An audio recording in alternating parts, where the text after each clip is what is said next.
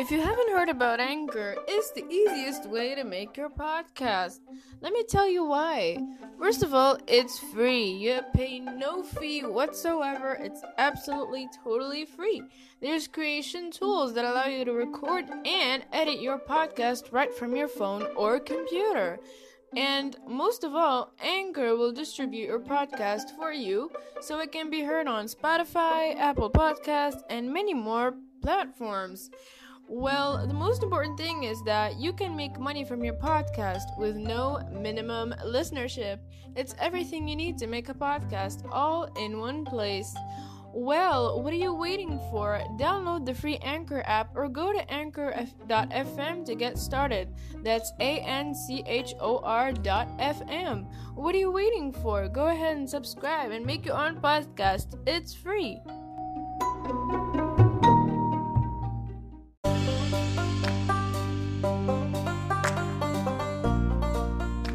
Hello and welcome to this new episode of the podcast Self-Evolution Regardless. I'm your host Maramber Homa, and I welcome you to listen to this podcast about narcissism in general, toxic relationships, and ways to deal with them and to save ourselves, but most importantly, seek self-evolution regardless of the abuse. I hope you enjoy and find this episode and the upcoming ones enjoyable and insightful in any way, shape, or form. And I thank you very much for listening. Now let's get started.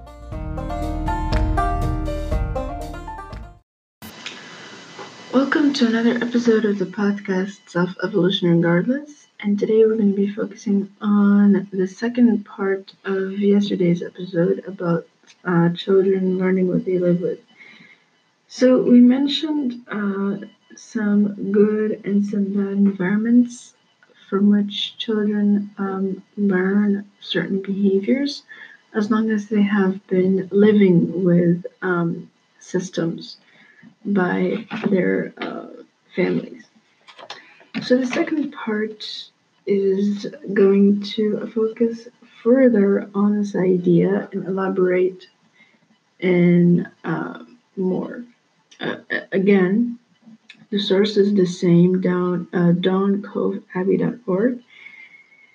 So I have a question, and it always seems that we really want to be strict on the children. We want to tame them. We want to make them the best people the society can count on. But there's a question here. Where did we ever get this insane idea that in order to make our children do better, first we have to make them feel worse? And this is common and noticeable almost everywhere in homes and also in schools.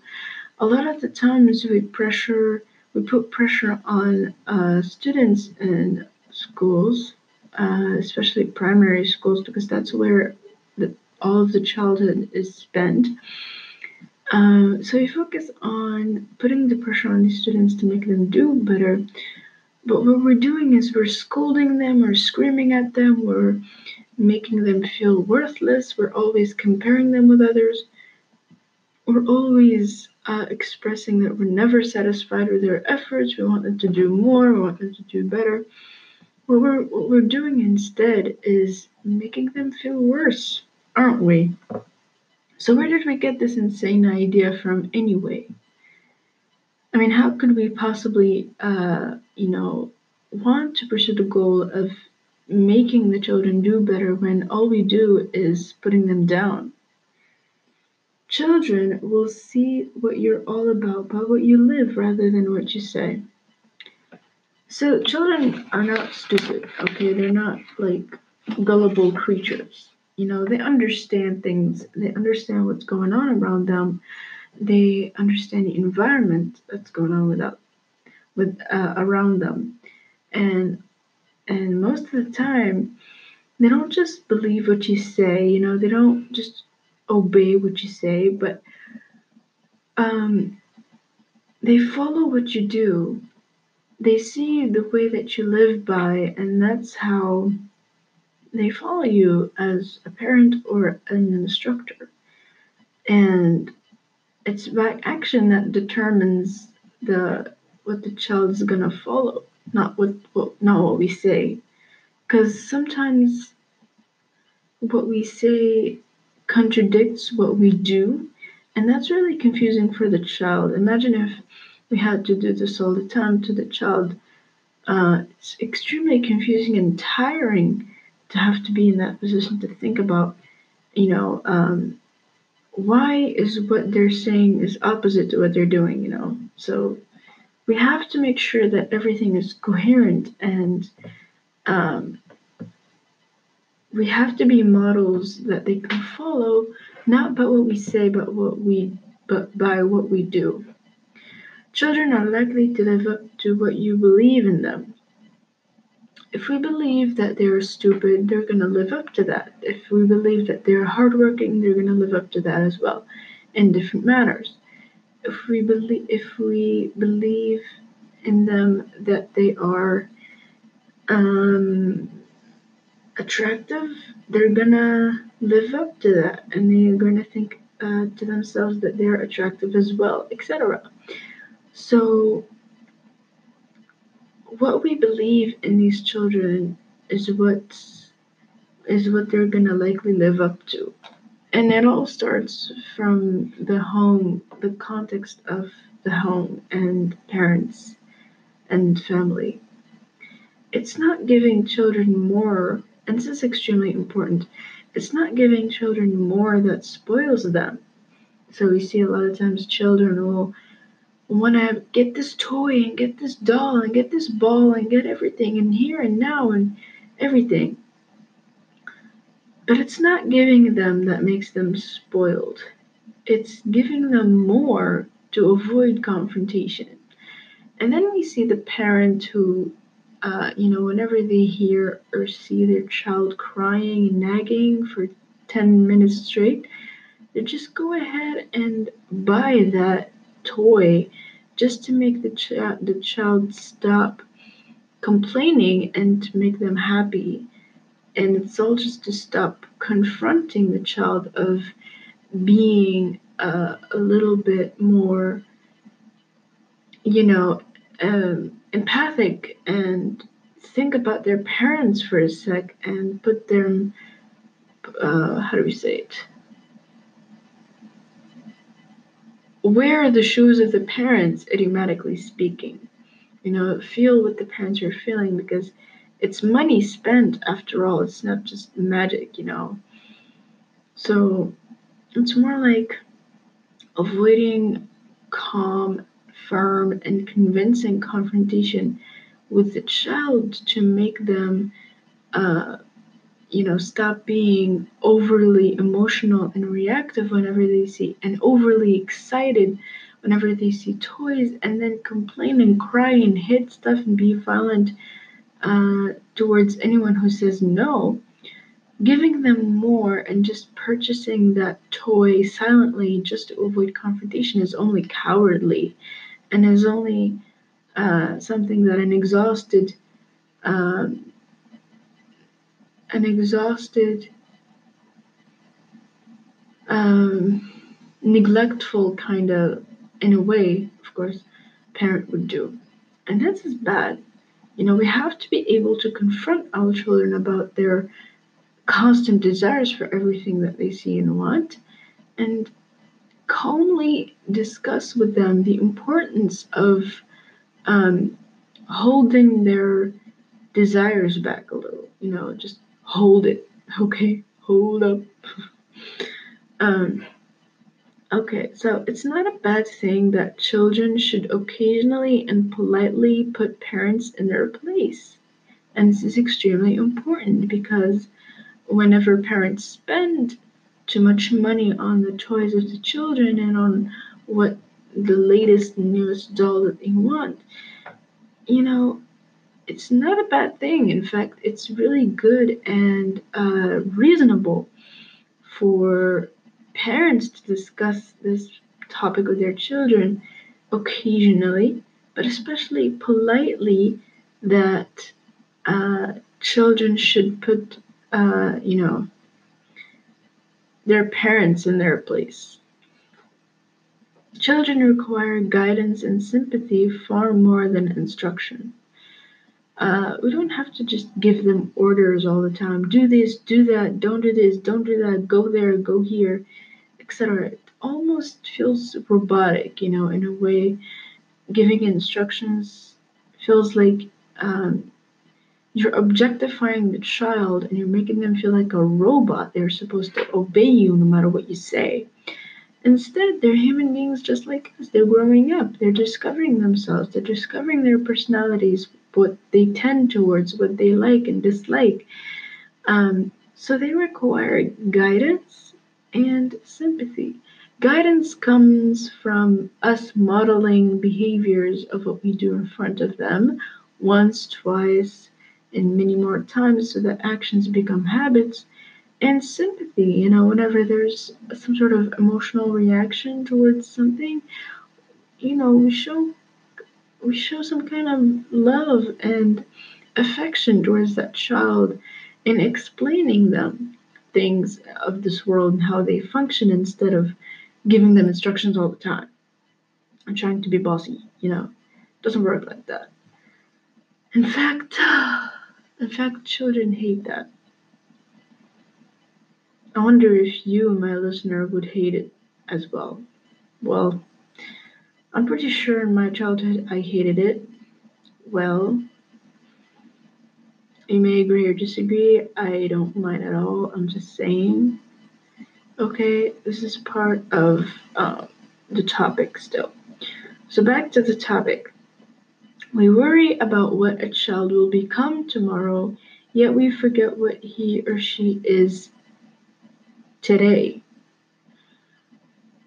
Frequently, and let me say almost always, we we want to paint this picture, this perfect picture of the future of what our child will want to become in the future, or if it's a child, if it's your own child or a child of your own, meaning if it's a child from your bearing or a child that is close to you or that you know in an acquaintance, like a student or a niece or a nephew or whomever. Okay, so in this case, and we do this all the time, unfortunately, is that we really want to paint this perfect, flawless picture of how we want our child to become in the future. We focus on that so much that we forget that this child is already someone today. They're doing someone today. They're doing something today, trying to prove something today, right here, right now. But we almost always forget about that and instead focus on the future and worry about the future. And it's stressful to have to go through that all the time. So obviously, we shouldn't be worrying about that constantly. We should focus on the present moment and try to help build this child and what they are today so that uh, the small buildings that accumulate day by day are going to constitute the future that we're hoping for. So let's focus on today instead of worrying about the future. If you mess up raising your children, I don't think whatever else you do well matters very much. Of course, everybody makes mistakes, nobody's perfect. When it comes to raising children, it's difficult enough already. Okay, it's a lot of responsibility and taking charge and showing leadership skills and a lot of patience and hope and but a lot of times there's stress involved, stress of work, stress of spouse relationship, um, stress of the extended family. Perhaps there's some sort of a misunderstanding going on. And let's not forget that circumstances like those, like stress and um, anger and frustration and all that can mess up raising a child. And instead of wanting to raise a child in a healthy manner, we end up abusing the child emotionally and or physically. And that by itself, raising the child is all there is to do. But if it's messed up to the extent that the child hates their parent, or if they grow up at least to become adults, they hate their parents, there's nothing much left to do. Raising the child is the most important thing an adult can do.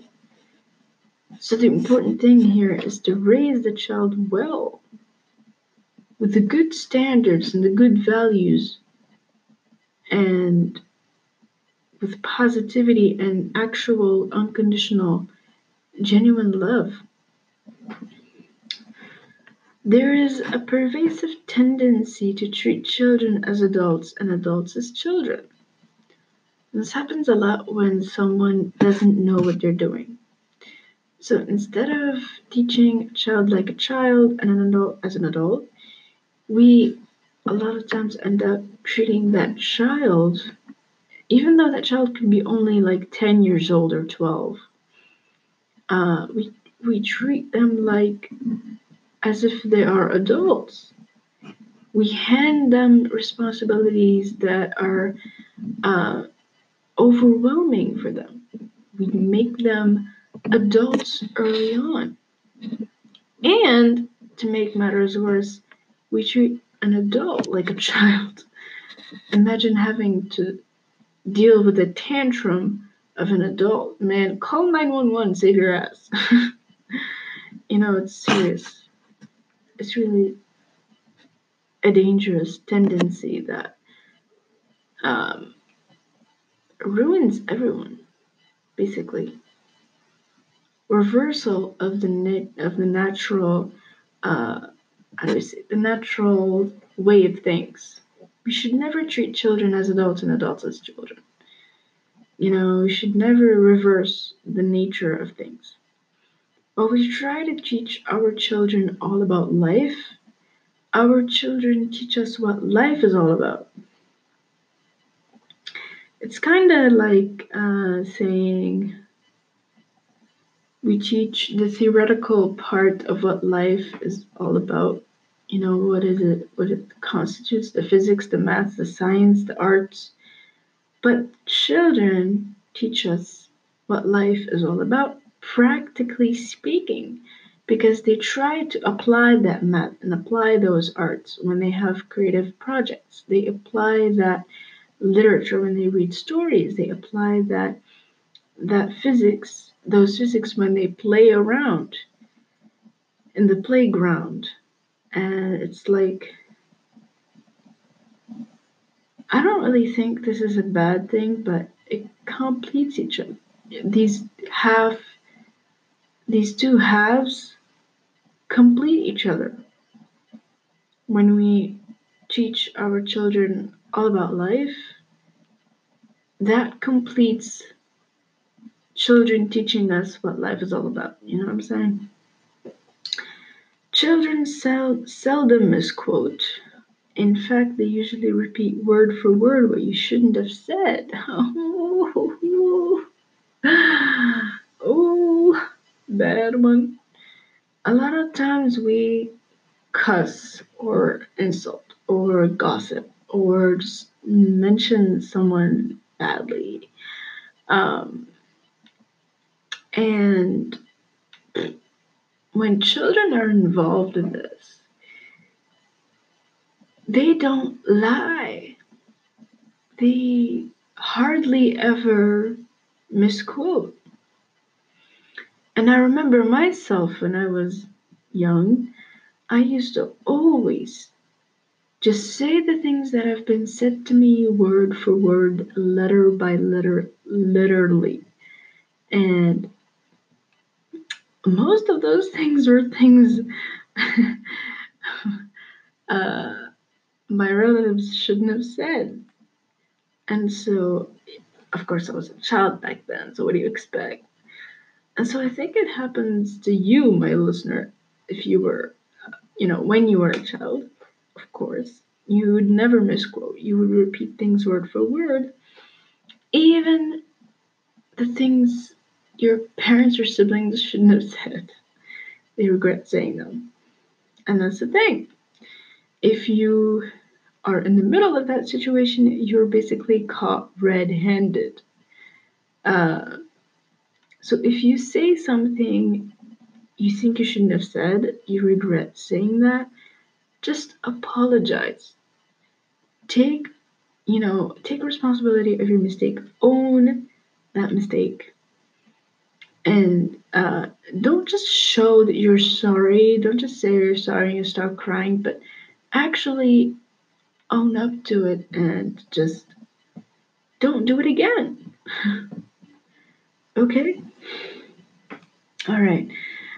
We're gonna continue with the ifs here, and these ifs are so amazing. And this is the second half of the ifs that I mentioned yesterday. Okay.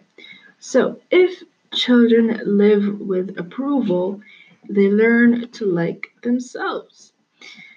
If we approve of their efforts, of what they do, what they try, they will learn to like themselves. They will think to themselves, oh my god, I have people who actually approve of me. Now I can show them what I can do and I'll try my best. They will always appreciate my efforts because they approve of what I do and approve of me. Therefore, I'm going to like myself. If children live with recognition, they learn to have a goal. How many times have we had our projects or, some kind of research that we have to do? And when we go to our parents, we want to impress them, or not just impress them, but get their point of view and opinion and advice about what we can do in terms of enhancing the research and all that. If we can get our work recognized, and what I mean by recognized is acknowledged, when the extended family members come over, there should be an acknowledgement of the efforts of that child, If there's recognition, if they live with that, if it's something that is habitual, they're gonna learn to have a goal and to set a goal, which is awesome because, they feel really valued and looked at. They don't feel invisible. The children feel like they matter in this family. And so, as long as they're recognized, they're gonna have and pursue goals, which is gonna motivate them to to uh, to be ambitious and work hard. If children live with sharing, they learn generosity. What is better than sharing? I mean, seriously, even just the smallest things that parents can share between each other or siblings can share, children will learn what generosity means and what it's all about. Or think about it this way, if parents have old stuff and clutter that they need to get rid of, if they see how much they're sharing with the poor, with those in need, um, constantly, and it's something that their parents love to do, it's not something that they have to do, they feel like the world's going to end if they don't, give away stuff, but actually they love sharing, they're going to learn generosity, and when they become adults, they're going to be so generous with others, and they're going to give to the poor and give to the needy, and the world is going to become a better place, of course. If children live with honesty, they learn truthfulness. Let me just, oh my god, this feels so awesome just saying these. If children live with honesty, they learn truthfulness. if they notice all the time that their parents are admitting to their mistakes, and whenever they're um, worst case scenario ever arguing or just even discussing topics together, if they see and notice and live with that moment that their parents are being honest with each other, if they made a mistake, they own up to it, and they're honest, never lie, they never hide things, they're going to learn the meaning, the true meaning of truthfulness, and they're going to be truthful adults themselves when they grow up. And truthfulness is extremely powerful and important in someone's life, and it contributes a lot to someone's dignity and uh, respect. Respect in terms of respecting others, but also earning it. It really plays a huge role in that. Okay, so moving on. If children live with fairness, they learn justice. If fairness is seen constantly each and every day, displayed and um, taught to them, or shown to them, if they don't compare them to their siblings all the time, if whenever either of the siblings made a mistake, they try to make sure that the situation is fair for each and everyone deserves what they get, all that kind of stuff. They're gonna learn justice when they grow up, and they're gonna implement it in their real life once they become adults, because they have lived with what the concept of fairness is. They saw what it is, they heard what it is, and once they grow up to become adults, they're going to learn and live with justice themselves and contribute to a better functioning world, of course, as a consequence. Next, if children live with kindness and consideration, they learn respect. Parents are the best givers and showers of kindness and consideration. They can be the worst takers of that, but they can also be the best givers of kindness and consideration. The best givers to their children or other people. But if they live with the habit of seeing kindness manifest itself and consideration also manifesting itself, they will learn respect. Kindness requires someone to be good to others, to be humble, and to, be honest and to give sometimes. Consideration requires empathy and warm, feeling warm, the warmth of the empathy itself. That's what it requires. Consideration is basically warm, tender, and caring empathy towards others. If they live with these, they will learn respect. Respect as respect for themselves, respect for others, and earning it. Next, if children live with security, they learn to have faith in themselves and in those around them. This is a very, very strong one. If they live with security in an environment where they feel secure and safe and protected, they learn to have faith in themselves, they learn to believe in themselves and in those around them. Take, for example, someone who is emotionally or physically or sexually abusive.